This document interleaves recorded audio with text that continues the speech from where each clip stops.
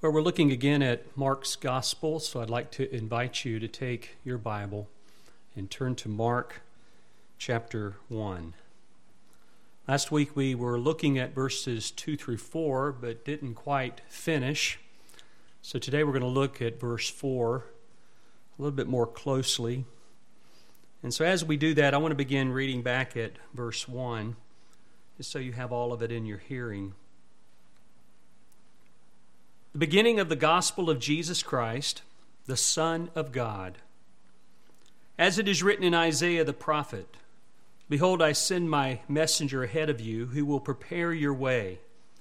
The voice of one crying in the wilderness, make ready the way of the Lord, make his paths straight."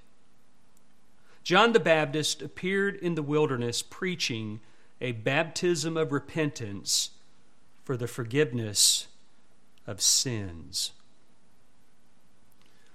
Martin Lloyd-Jones said, "The most urgent need in the Christian church is true preaching." He's right. Preaching today is weak.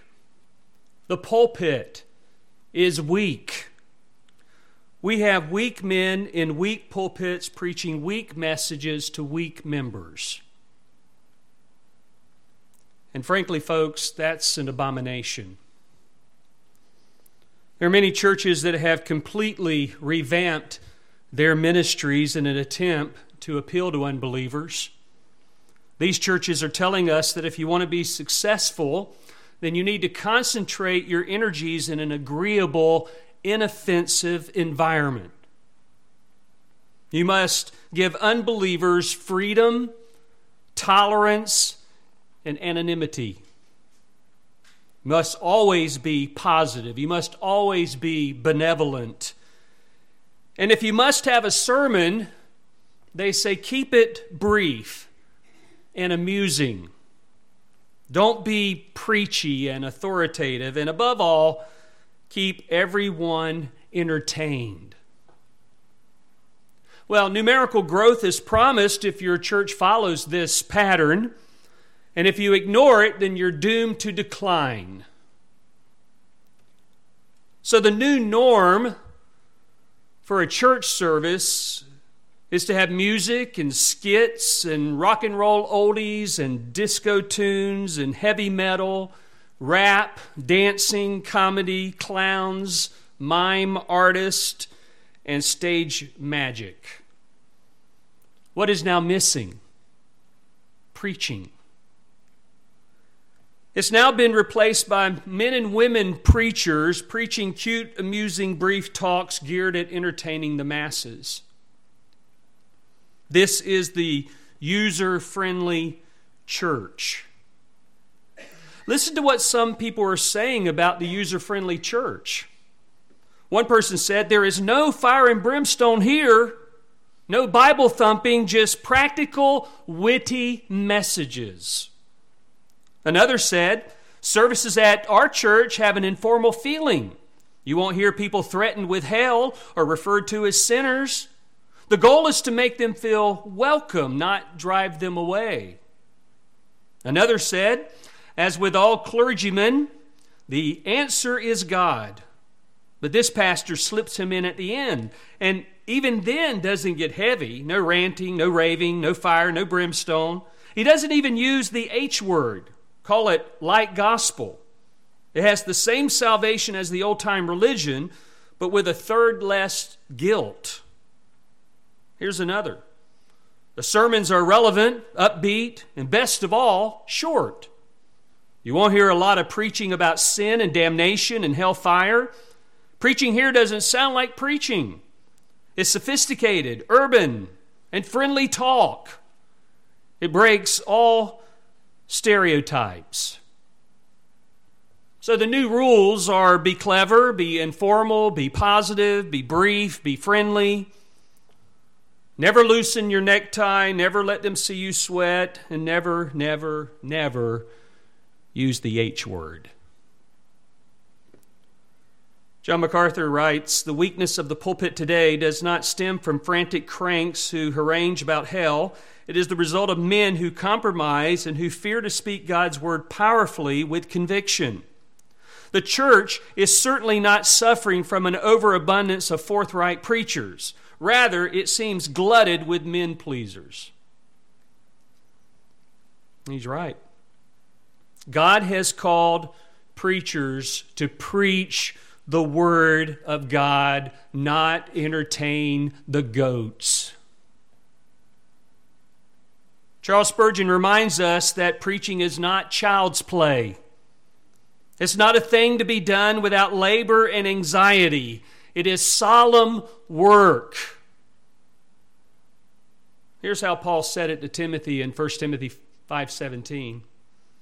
"The elders who rule well are to be considered worthy of double honor, especially those who work hard at preaching and teaching." And just narrowing in on that last phrase of working hard, that's one word in the Greek, and it means to toil and labor. It means to work to the point of fatigue and exhaustion. And he uses here the present tense to speak of them doing this every day, every week. They work hard. They labor. They exhaust themselves with preaching the word. Now, it's certainly obvious that some elders work harder than others. That's why the phrase is given there in 1 Timothy 5:17. But again, just think about that concept of hard work. It is hard work. It takes time to understand a text, a passage. It takes time to do the research. And you could find yourself very easily short-circuiting the process to make it easier on you, but what you have from that is weak pulpits, weak preachers, weak people. We're not interested in any of that. We're interested that we would be strong in the Lord and in the power of His might. Ephesians 6:10. We want to make sure that we're not those who are ashamed, but that we rightly divide the word of truth. We cut it straight. We're accurately handling it, and that takes hard work. John Piper writes, "The hard work begins in preparation, long before the moment of delivery. Preachers often bear the burden weeks before a particular message, a weight that gets greater the week of, and especially heavy the night before and the morning of. A pastor who doesn't sweat and strain at his study and teaching is not fulfilling his calling. And diligent word work is hard work when done well." Paul also said to another church over in 1 Thessalonians 5:12 and 13, he said, "But we request of you, brethren, that you appreciate those who diligently labor among you." And that's the same word that is used in 1 Timothy 5:17. Appreciate those who work hard, those who work to the point of exhaustion, and those who have charge over you in the Lord and give you instruction, and that you esteem them very highly in love because of their work, and live in peace with one another. Christ's call to pastors is to labor in the feeding of the flock. And you do that through sound teaching. David Mathis said, "Part of what makes pastoring hard work is that we teach with a tether. We don't just sit down with a blank piece of paper or show up to address an attentive church and speak off the top of our heads. Unashamed workers rightly handle the word of truth. Week after week, day after day, the words we breathe out to feed the church are not our own thoughts on the matter. Christians have a book, and good pastors are happily tethered to this book, which is the most powerful, proven, life-changing book in the history of the world. Good pastors are unavoidably book men. Being men of the book demands head work and sustained mental effort. We study. Many of us learn and reference the original languages of Hebrew and Greek. And before making applications, we first wrestle with what the text means and does not mean. And being men of the book requires heart work. Before turning to tell others what the book says, we first put ourselves under its teaching for repentance and faith. Oh, beloved, how I agree wholeheartedly with that. It has always been my conviction that the church understand the Word of God, and the preacher's role is to preach the depths of God, not to preach cute little Bo Peep messages that make you feel good, that apply just to your felt needs, but to teach you the Word. You and I cannot grow unless we understand what the Bible says and what it means by what it says. Many times, many people reading the Bible, they will just read it. They never answer any questions that they may have or the text may impose upon them. They don't understand any of the terms, any of the history, any of the culture, and then they want to apply it to their lives. And most of the time, they miss the application because they didn't do the hard work of trying to understand what the Bible means, how it is interpreted. We've got a long period of time to gap right here, this gap that we've got to bridge. But we tend to also come at the Bible with a Western thought. And that's not the way you approach the Scriptures. This was not written today. This was not written in America. You've got to study the culture, study the time, study the history if you want to understand the Bible. But you're doing the first step, and I trust you're still doing it with us as we read through the Bible, and particularly the New Testament this year. I hope that you're doing that. And you should be in the book of Acts now, I think starting chapter 11 tomorrow, I believe. But before the message is ever preached, it has to be internalized. And sometimes that internalization that occurs weeks before you even get to the text, and then once you begin to get into the text, it begins to take you apart as you're trying to take the Scripture apart to understand it.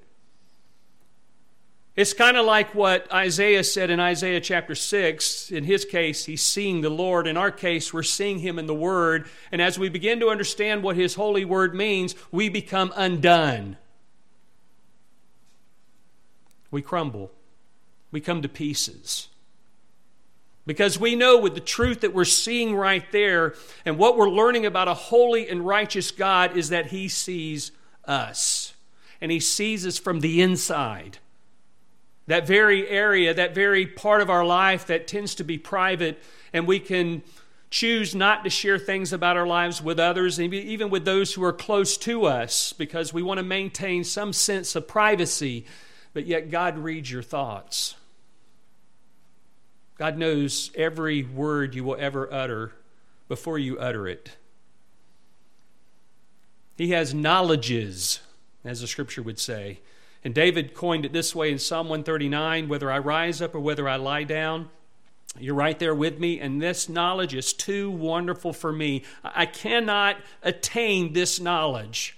It's too deep. And I equate that with really studying any of the depths of the Scripture, and you think of even the simplicity of it, but also the depth with it. And it's all depending on how you approach it. You can come at it very lightly and take it in like a baby with milk, and that's all you're concerned about, with the milk of the Word. But then you come along later, and as you've been feeding on the milk of the Word, you find out that's really not enough. You need more than that. So you begin to start taking in the meat of the Word. And see, the person who takes in the meat of the Word, this is the person who is reading the Word daily, studying it to the best of his ability. Now, I realize that not everybody can study the Bible. Not everybody has the resources or the tools, but we have less excuse today than we've ever had. There are so many resources available today to help you study the Bible. It's almost embarrassing to sit here and say that I don't know how to study my Bible. You know, years ago in my lifetime, after I came to Christ at 19, I went to a church, and I'm sitting there under the teaching of the Word, and I finally went to the pastor, and I asked him, I said, do you have any kind of class that would teach me how to study the Bible? I love listening to you, but I want to know how to do that. I want to know how you arrive at what you arrive at. And I don't want a study Bible just telling me everything. I want to know how to do that. So for a long time, I refused to use a study Bible because I didn't want it presupposing thoughts in my mind ahead of time. I wanted to read this myself. I wanted to study this myself. And of course, I would need some helps to do this. But I just didn't want to do what some people do in school. Yeah, they're given a book, and in the back of the book it has the answers. And what do they go and look at? They go and look at the answers. It's nice to know the answers, but wouldn't you like to know the process to get to the answers? And that's really what Bible study is. It's going through that process. And every preacher of the Word, if he's faithful to the Word, he's going to allow the Word to do its work in him long before he gets in the pulpit and begins to apply it to the congregation. He has allowed his heart to be invaded with Scripture. And I would certainly say this is true of John the Baptist. John the Baptist was a man of conviction. John the Baptist was that voice in the wilderness. He certainly was not a weak preacher with a weak message.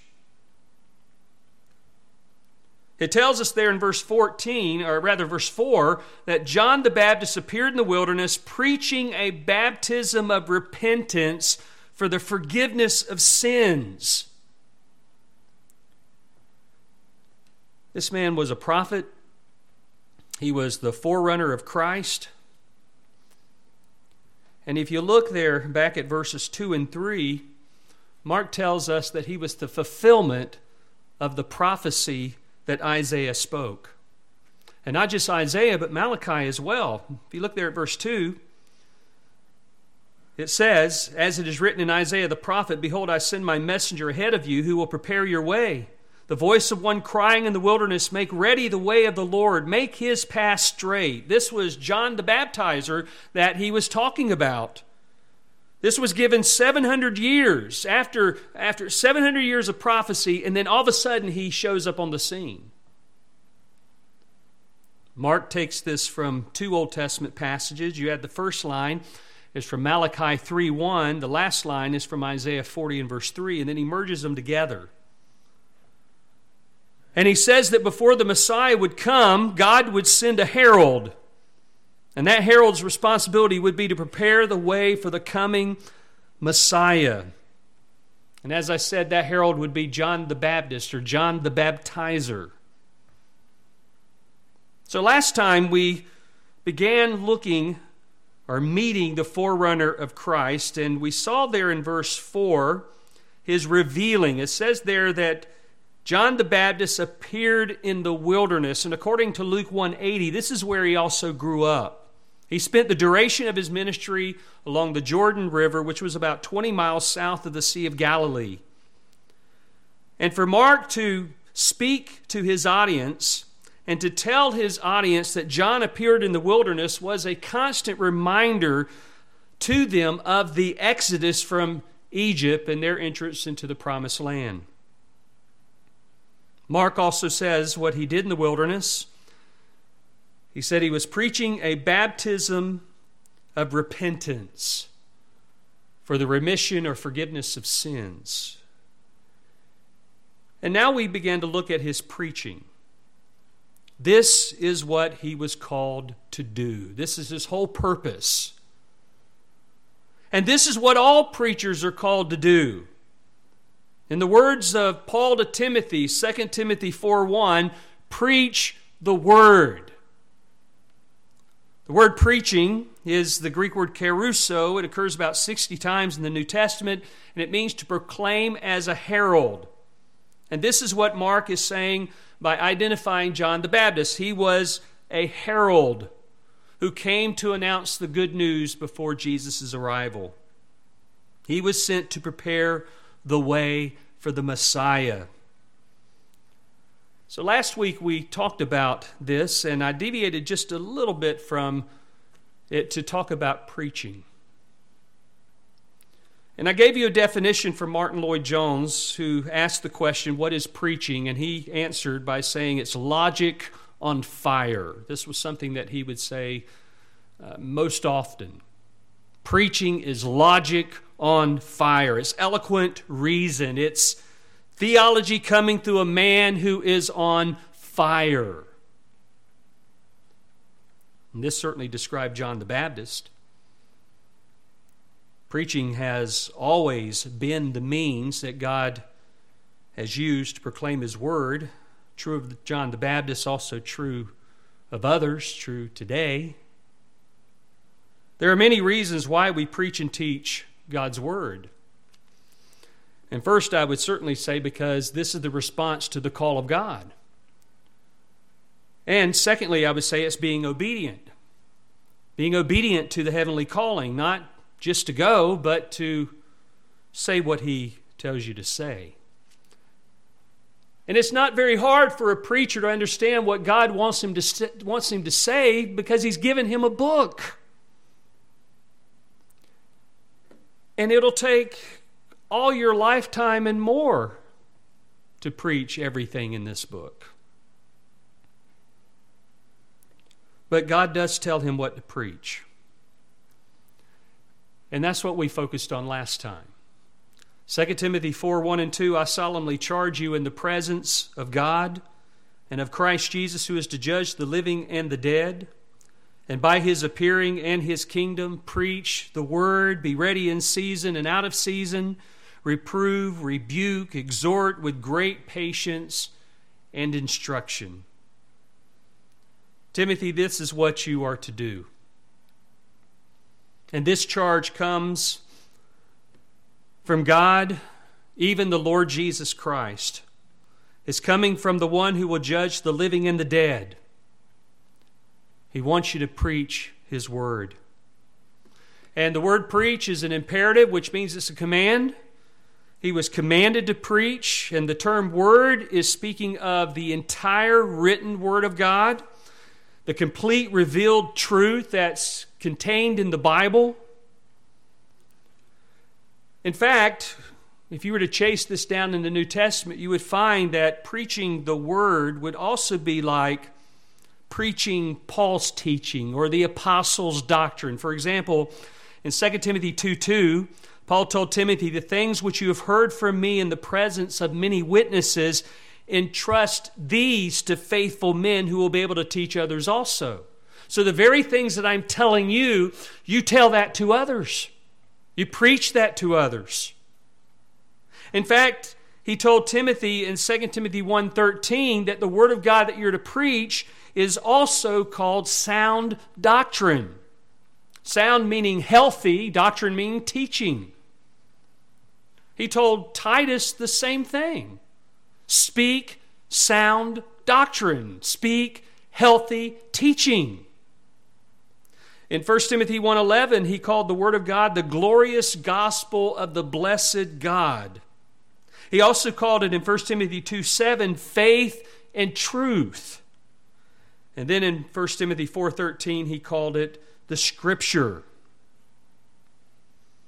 This is what Paul referred to in Acts 20 and verse 27 as the whole counsel of God. So the preacher is to preach the Word, which is the entire Word, all Scripture. He is to preach the whole counsel of God. Some other names that would be given for it, the angel called it the whole message of this life. In Acts 5:20, Paul referred to it as the message of this salvation in Acts 13:26. He also called it in Romans 10:8 the word of faith that we are preaching. Peter called it the utterances of God in 1 Peter 4:11. Paul also told the Philippians in Philippians 2:16 that this is the word of life. This is the word of life. And beloved, since this is the case, and this is the word of the living God, then we're to preach every word. That right there, that statement alone can just tell you, with all the abundance of translations that we have out there of the Bible, that there would be some that would take you away from preaching the entire word because they're not set up that way. For example, some of you may be holding a Bible that would be considered an essential literal translation, which means that every word does matter. Every word is translated from the Hebrew and the Greek so that it would be able to translate into English or the respective language, but they would study every word. But if you have a version that is considered dynamic equivalent, it wouldn't do that. It wouldn't be giving you it by word for word translation. It would give you a thought for thought translation. And I'm not necessarily saying that these are bad. I'm just trying to say is that you need to understand what kind of translation you have. If you have an ESV or you have NASB or a King James or a New King James, all of those are essential literal translations. But if you use like an NIV, that would be a dynamic equivalent. You want to know more about that, you can certainly go on the church's website. We have a page under links, and there's a little chart on there that talks about the translations and where they fall. But it is helpful for you to know that. And it's also good, though, for you to read outside of the translation that you're using to help you with elucidating the words. You and I speak English. Some of you may speak other languages. If you're a baby, I'd call it gibberish. But the point is as you study the Word, as you read the Word, it's okay to read some other translations, but you need to just understand what you are reading. So as we look again at this idea of preaching, I want to give you 4 things that preaching actually does. And it's certainly not limited to this list of 4. There's many other things, I'm sure. But there's some things that we need to understand. And when we preach the Word of God, there's one thing that's being prevented. And what is being prevented is ignorance. Stupidity, if I could put it that way. I'm using a biblical word, by the way. It says in Ephesians 5:17, it talks about understanding what the will of the Lord is. And it says, do not be unwise. You know what unwise means? Stupid. Don't be stupid. You don't have to be stupid about the will of the Lord, because the will of the Lord is contained right here in the Scripture. What you need to do is come to the Scripture. And when you come to the Scripture, you need to understand that this is the Word of God, and that's the thought you have in your mind as you come to study the Bible, or as you come to read the Bible. You understand that this is Scripture. And so, if the Word of God is preached faithfully, then it's going to prevent you from being ignorant about what the Bible says.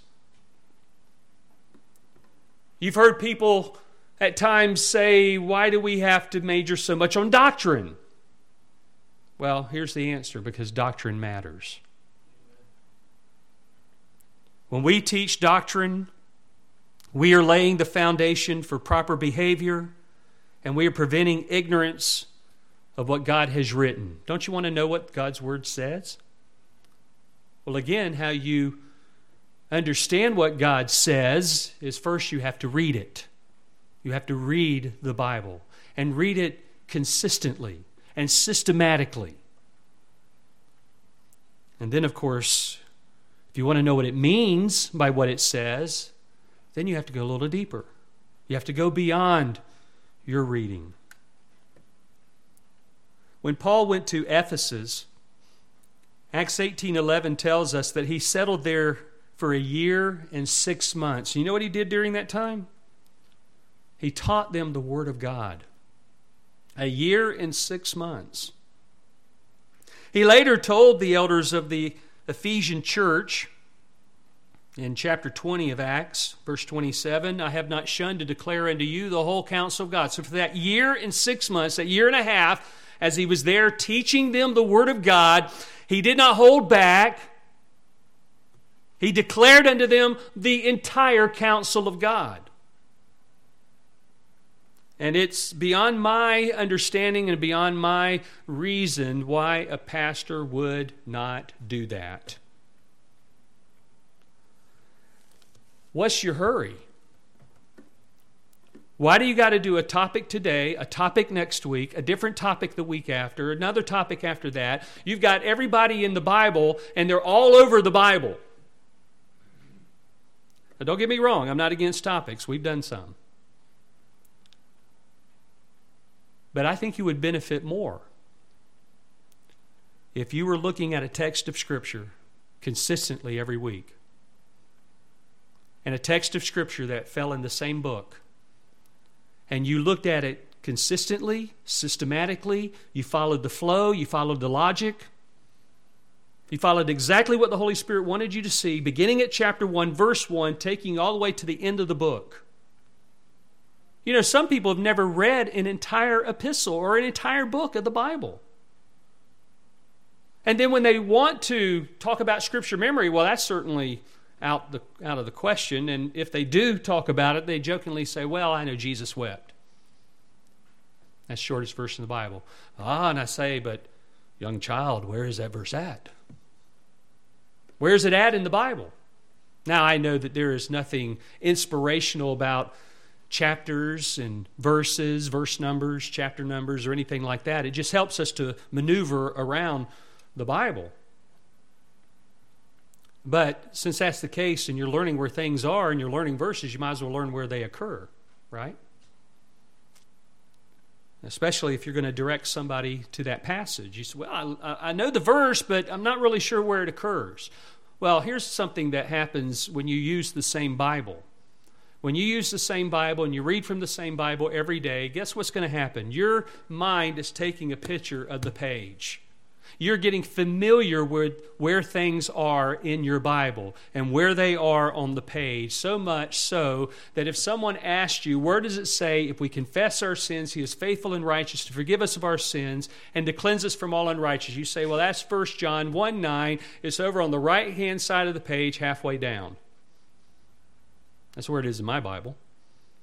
You take a picture of it. And if you read it repetitiously, that's just going to solidify it in your mind. And if you're reading it repetitiously and you're memorizing it, and then you come to that opportunity to meditate on it. Meditation is just taking that passage, those verses that you've memorized, and running them over and over and over in your mind. But you know what's great about doing meditation is when you understand what the passage means. Or you're working through a passage and you're trying to follow the flow of thought from this author.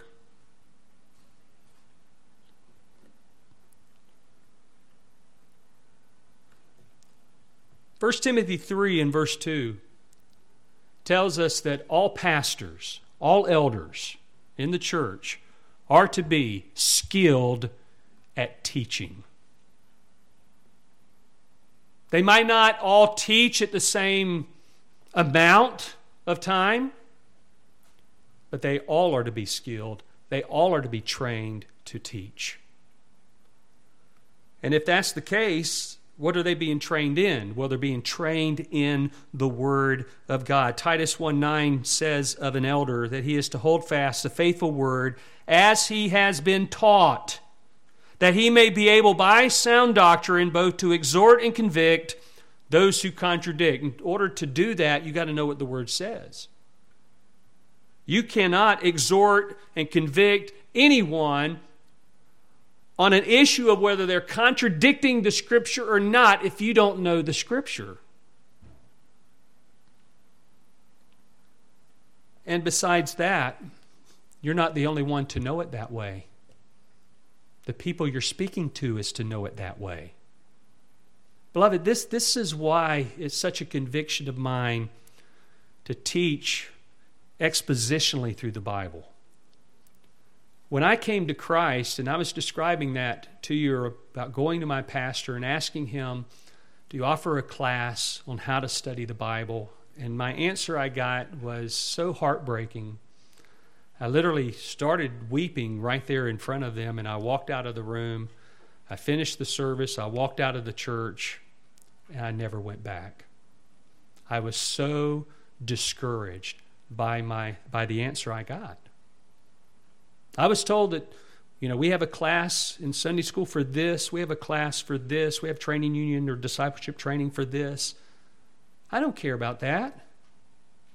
All I wanted to know is how to study the Bible. You're up there exhorting believers to get into the Word, to study their Bible, but you're not telling them how to do it.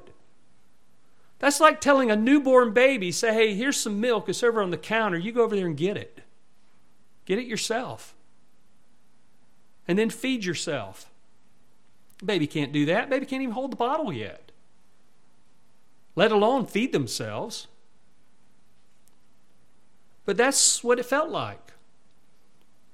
And so it put me on a journey, a mission. I didn't just leave that alone. It put me on a journey to figure out the answer to the question. And so I went to the bookstore and I started looking for books. Now you have to understand, no internet. There is no internet during this time. Computers were just becoming, desktop computers were just starting to come around. I didn't use a computer back then. I did everything by hand. I'd take all my books and spread them all out on the table, open them up to the page, dealing with the text I'm dealing with, and I had to sit here and read each one of them like that. When the computer came out, I would have to say I had a horrible experience with it, but I pressed through, and here was the horrible experience. I spent the entire day at the church working on a computer. Those were the days of DOS. There was no such thing as Windows. And I had been studying all day, and I had been typing everything in there. I had WordPerfect for DOS. And all of a sudden, the most tragic thing happened. I lost my message, and I could not get it back. I had wasted the entire day using a stupid computer. I call it that. You call those smartphones, you call them stupid too, don't you? But I lost it. And I had a good buddy there with me who knew a lot about computers. He couldn't even retrieve it back. And I said, wow, if I'm going to do something like this, I've got to have some kind of way to back this up. And even to this day, I'm using an electronic device right here for my notes. But guess what? Here's a printed copy of what I'm saying. Because I have had up here the iPad freeze up. I've had the iPad go blank. I had one time where it did all of that, and while I'm preaching, I'm pulling up the internet. Because I had put my notes already on the sermon page. It just didn't have the sermon yet because I was preaching it right then. So I go all the way over there to that page, and I hit PDF, and boom, it popped up, and I had my notes back. I don't know how in the world I did that to maintain the little bit of brief. It wasn't silent, I just kept going, but the brief time to do that. But we have all these things. We have all these devices. And so back then, we didn't have all that stuff. And so you would find a book here and you'd find a book there. And if you found a book, it would have just a little bit of information in it. And then if you find another book, it would have so much information, you didn't quite understand what he was telling you. And then I would find preachers that would talk about it. And just over time, things begin to click. And these are things that we've taught over the years here. Beloved, I have the same desire you do. I want to understand what the Bible says. I want to hide this word in my heart, and I want to be obedient to God to do what it says, no matter how painful it may be in my life. And I know you want that too. And so we have to go beyond the superficial. We have to go beyond just reading it. We have to get to the point where we're actually studying it. And again, the preacher, as Martin Lloyd-Jones again says, he's not in the pulpit merely to give knowledge and information to people. He is to inspire them. He is to enthuse them. He is to enliven them and send them out glorifying in the Spirit. When I've sat under a preacher and they gave the sense of the Word and it made sense in the interpretation, it was absolutely clear. You walk out going, wow, that was good. God's Word is good because now you just experience the meat of the Word and you got the understanding.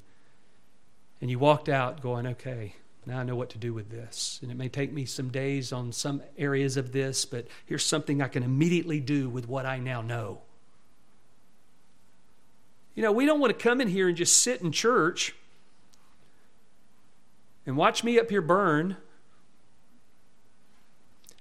and tell you all these things, and then we don't do anything with it after we're done. But I'll tell you, beloved, preaching will prevent ignorance if it's done right, if it's true biblical preaching. Second thing, preaching promotes maturity.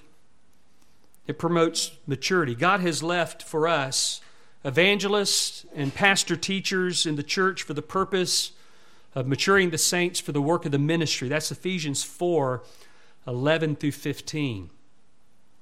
He gave some as apostles. We don't have apostles today. They ended with the 12.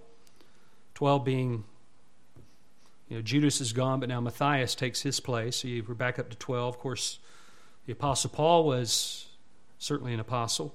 Mentions that in 1 Corinthians 15, as well as many other of his 13 epistles. And he says, and there are some prophets. We don't have prophets today. There were prophets in the early church, but there are no prophets today. The office of prophet has ceased. And so what do you have left? And he says, some evangelists. Evangelists were not those who went to churches where people were already gathered and they were saved.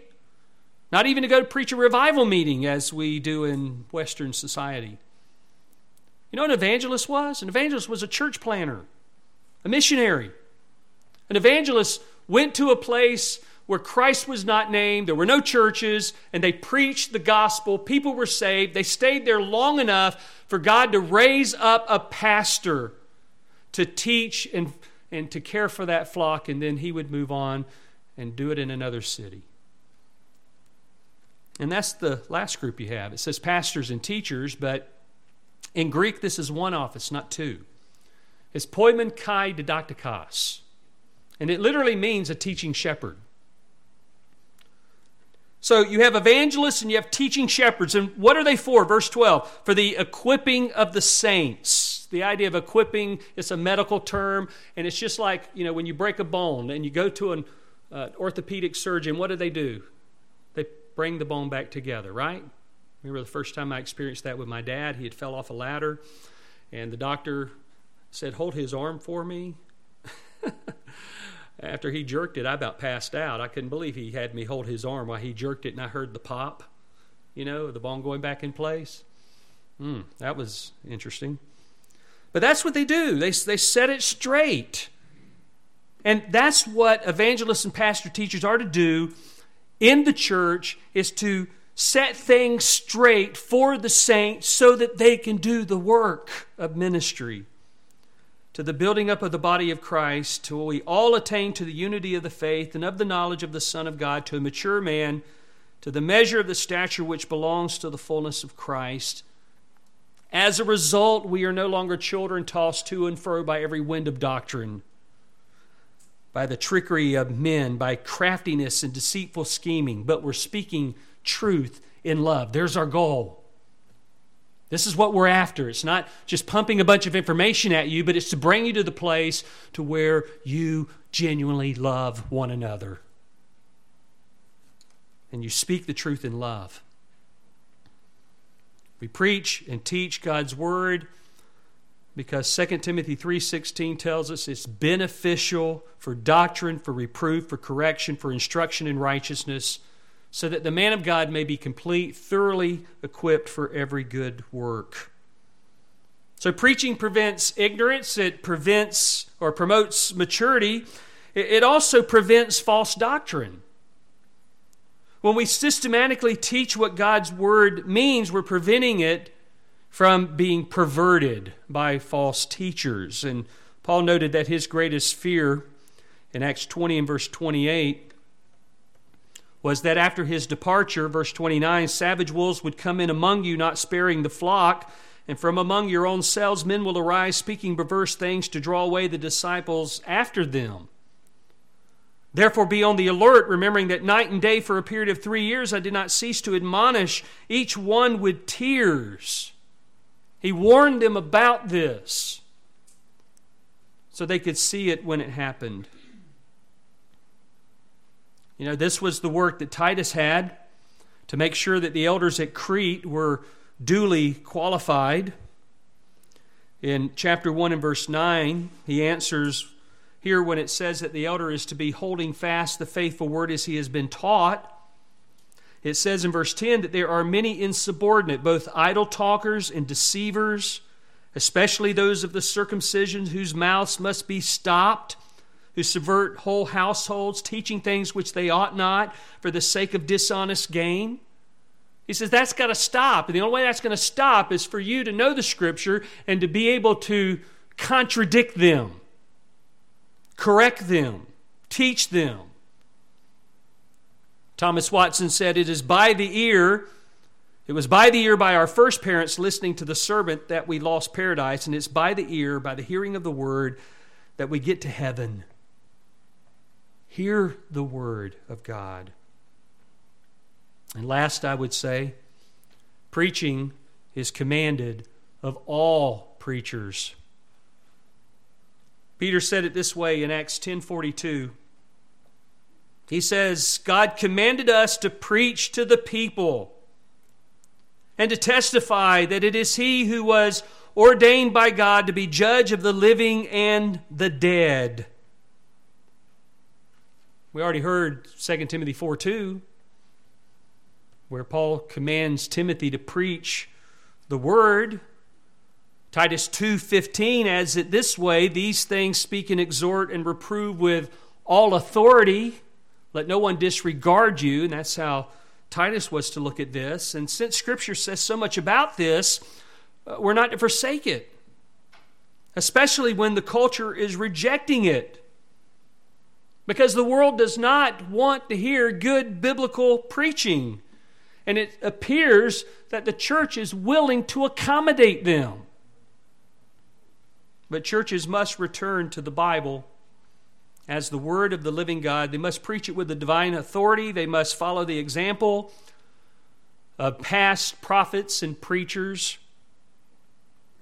And in following their example, going back to Mark 1:4, they must preach repentance for the forgiveness of sins. This is the element that's missing. This is the element that's missing in the gospel presentation. It's more comfortable to talk about the benefits of the gospel. It's not comfortable talking about the judgment of God.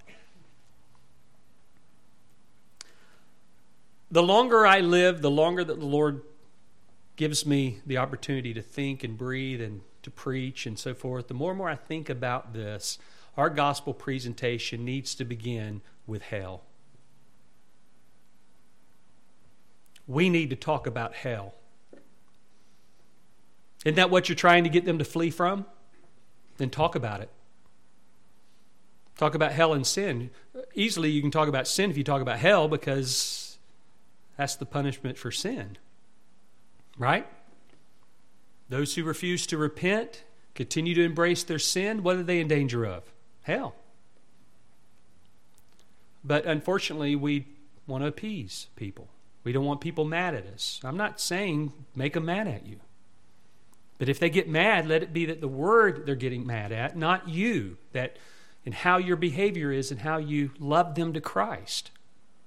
Because you can be offensive with that information. Very easy. So your attitude has a lot to say here as well, as you're loving them to Christ. If you never repent, you'll never be forgiven. What's he say in verse 4? He preached a baptism of repentance for what? For the forgiveness of sins. So again, if you don't repent, you're not going to be forgiven. You say, well, what does it mean to repent? Well, I'm so glad you asked, because I want to define it for you. Let me have you go to 1 Thessalonians chapter 1. I want you to look at verses 9 and 10, because there is a definition of repentance in that verse. 1 Thessalonians chapter 1, verses 9 and 10. Notice what Paul says. He says, for they themselves report about us what kind of reception we had with you, and how you turned to God from idols, to serve a living and true God, and to wait for His Son from heaven, whom He raised from the dead. That is Jesus, who rescues us from the wrath to come. If you want to write in your Bible, you write under there, turned to God from idols to serve a living and true God. That is repentance. You're turning from sin. That's idolatry, right? And you're turning to God. See, early on in my life, I did some things that I didn't like, and I wanted to stop.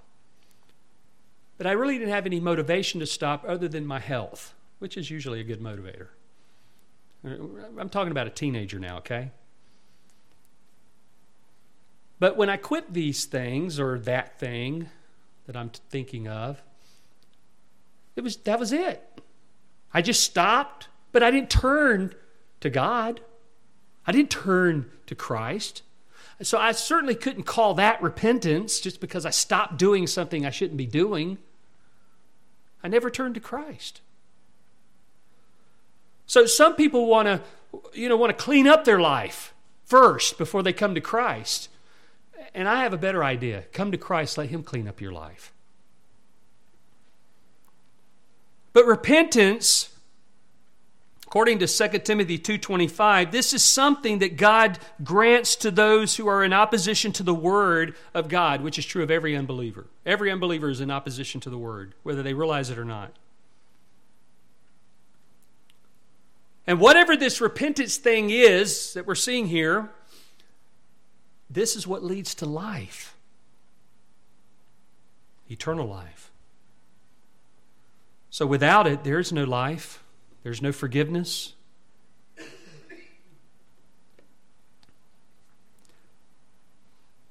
Listen to what the people said on the day of Pentecost in Jerusalem, Acts 2:37, after Peter had just preached the Word of God to them. He told them that they murdered their Messiah. He charged them with murdering their Messiah. It says that they were pierced to the heart, and they said, "What shall we do?" What can we do about this? They come to realize that what Peter was saying was true. They crucified their Messiah. And Peter said this, "Repent, and each of you be baptized in the name of Jesus Christ for the forgiveness of your sins, and you shall receive the gift of the Holy Spirit." Now, he wasn't requiring baptism in order for you to be saved. Baptism was this outward display. We're going to talk about baptism next week. But it was an outward display of what went on in the heart. It was a public testimony before lost people, before the world, before other believers, before the church, that you have made a commitment to Christ and you're following Christ. The word he uses here for repent is the Greek word metanoia. Metanoia is more than just a change of mind. It's also a change of heart. A change that causes you to hate your sin and forsake it. In the words of Romans 12:9, it is abhorring what is evil and clinging to what is good. A.W. Tozer said it this way: it's turning around from our evil ways in order to look to Jesus. So you're coming to that place under the hearing of the gospel to where you see how sinful your sin is, and you hate that sin. You hate this from which you are separated from Christ, and you forsake it. You abandon it, and you turn 100% to Christ. That's repentance. But just saying, Lord, I'm sorry, that's just like a kid getting caught by his parents. He was told not to do something, and all of a sudden he gets caught and says, I'm sorry. Has no contrition whatsoever. Charles Spurgeon, he preached on repentance week after week. Somebody came to him and asked him, when are you going to quit preaching on repentance? He said, when you repent.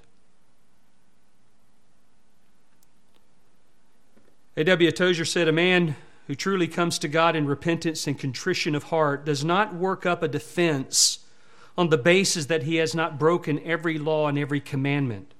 Remember, an outlaw is not a man who has broken all the laws of his country. He may actually have ignored and flouted and violated only a few. The bandit Jesse James may have broken only a couple of laws, those that say you shall not kill and you shall not steal, but he was a notorious outlaw with a price on his head, even though there were thousands of other laws on the books which he had not violated.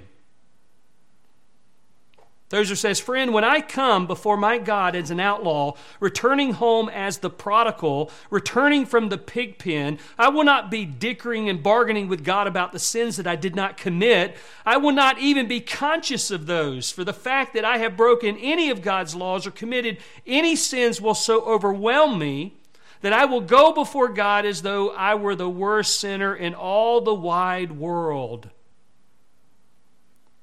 Like I said, you have the same response Isaiah had when he had a vision of the Lord Jesus Christ in Isaiah 6. And he saw that glorious vision and heard the worship coming from the seraphim. And he said, I can't utter that. I have a filthy mouth. And the people that I live with, they have filthy mouths. None of us can worship God like the seraphim are worshiping. None of us can say, holy, holy, holy is the Lord of hosts, because we're filthy. We're wicked. We don't understand the holiness of a righteous God because we're so unholy and so unrighteous. So, beloved, if you're coming to Christ in just a few moments as we prepare to take of the Lord's Supper, and you're sitting here comparing yourself to other people as you pray, and you're saying, well, I'm not like this person, and I didn't do that, and I haven't murdered anybody, and I don't hate anybody at present, and you're just going down this litany, but yet maybe you've been a fornicator.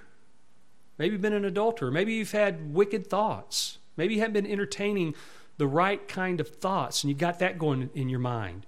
Maybe you've got covetousness on your heart. Maybe you're jealous about your neighbor. Your neighbor doesn't work half as hard as you do, and they have more than you have, and you're struggling, and you're driving a car that needs a lot of work. Presently, it needs battery and gas, or whatever it may be, you know. Don't come to God like that.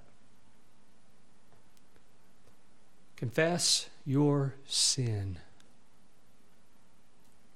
And don't sit here and say, I don't have any. Because we all deal with it. We all struggle with it. And it may be a fleeting thought that you've entertained for a couple minutes and you finally caught it and you said, Lord, help me with this. Help me not to meditate on this. Replace that with your word. Or maybe you weren't quite honest in a situation and the words you chose to use to talk about it were misleading. Maybe you weren't lying, but they were misleading in your story. Made others think something else. That's not true.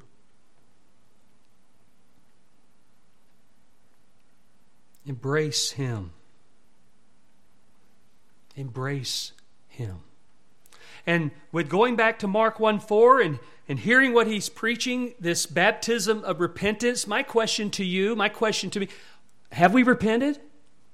Are we repenting? You know, repentance is the way of life for a child of God. It's not just that you just repented one time and you received Christ and you never repent again.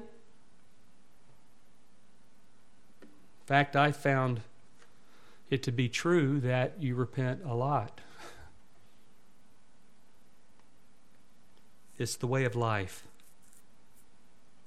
So have you come to that place where you hate your sin? I mean, you literally hate it. If that's not the view you have about your sin, you need to repent. See, we tend to think when we talk about repentance, we're just talking about people coming to Christ for the first time. No, repentance is a way of life. After you come to Christ, you will still have to repent of things that you fall into. of sin that you commit, things that you say, the tone that you use, the attitude that you use, sinful anger. We know that there's such thing as that because he says, be angry and do not sin. So that tells me that there is righteous anger. Every time you're mad, is it righteous anger? Has it got a mixture of you in it? Are you angry because you got violated? Or are you angry because God was violated in what was said? You're not worried about you. I know God could take care of his reputation, but it still made you angry, but in a righteous way. Don't you get angry when you hear politicians using the Bible to promote their agenda and they misinterpret it, like Gavin Newsom, governor of California, putting on a billboard for abortions, and he puts a gospel text up there as if the Bible's okay with this. The Bible's giving you permission for this. That's an abomination. And he will have to deal with that. But beloved, as we come to the table this morning, 2 Corinthians 13:5 tells us to examine ourselves to see whether we be in the faith, prove ourselves. And so I want to call you to do that this morning. I want to call you to examine your heart. I want to call you to examine your motive as to why you would participate in the Lord's Supper this morning. You know, there was motives in 1 Corinthians 11 that they used, and one was coming drunk, one was coming for more food. You know, that's what they were in. And, you know, here's one of the ways that you can know if your kids are ready to take the Lord's Supper. Ask them a simple question, what is it? They say it's a meal or a snack, they're not ready. Because that's not a meal and a snack. Not much to that, is there? But beloved, as we come to the table, let the Holy Spirit bring all this to a conclusion in your mind this morning. You're here because you were under the preaching of the gospel. And the Holy Spirit opened up your eyes. Amen? So you're in the right place. And I promise you, I will preach it. And if I can't, I'll leave. That's my commitment. I will preach the word until I can't do it anymore. And even if it empties the room, if that's what it's got to be. Because I'll tell you, Isaiah preached to empty houses, a desolate land.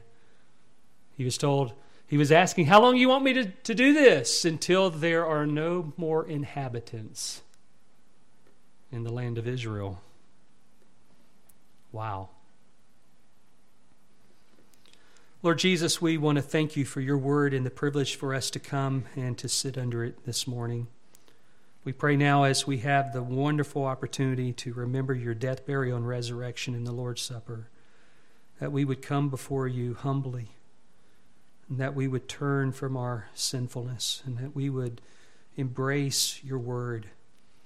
And Lord, I just pray, bring to our hearts and our minds those things that we have entertained, those things that we have done that maybe we haven't fully repented of, but you're calling us to it now.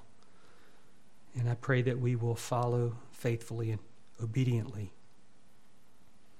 We thank you for our time together today, Lord. We don't treat it lightly. And we thank you that we just had this time to worship together. Be exalted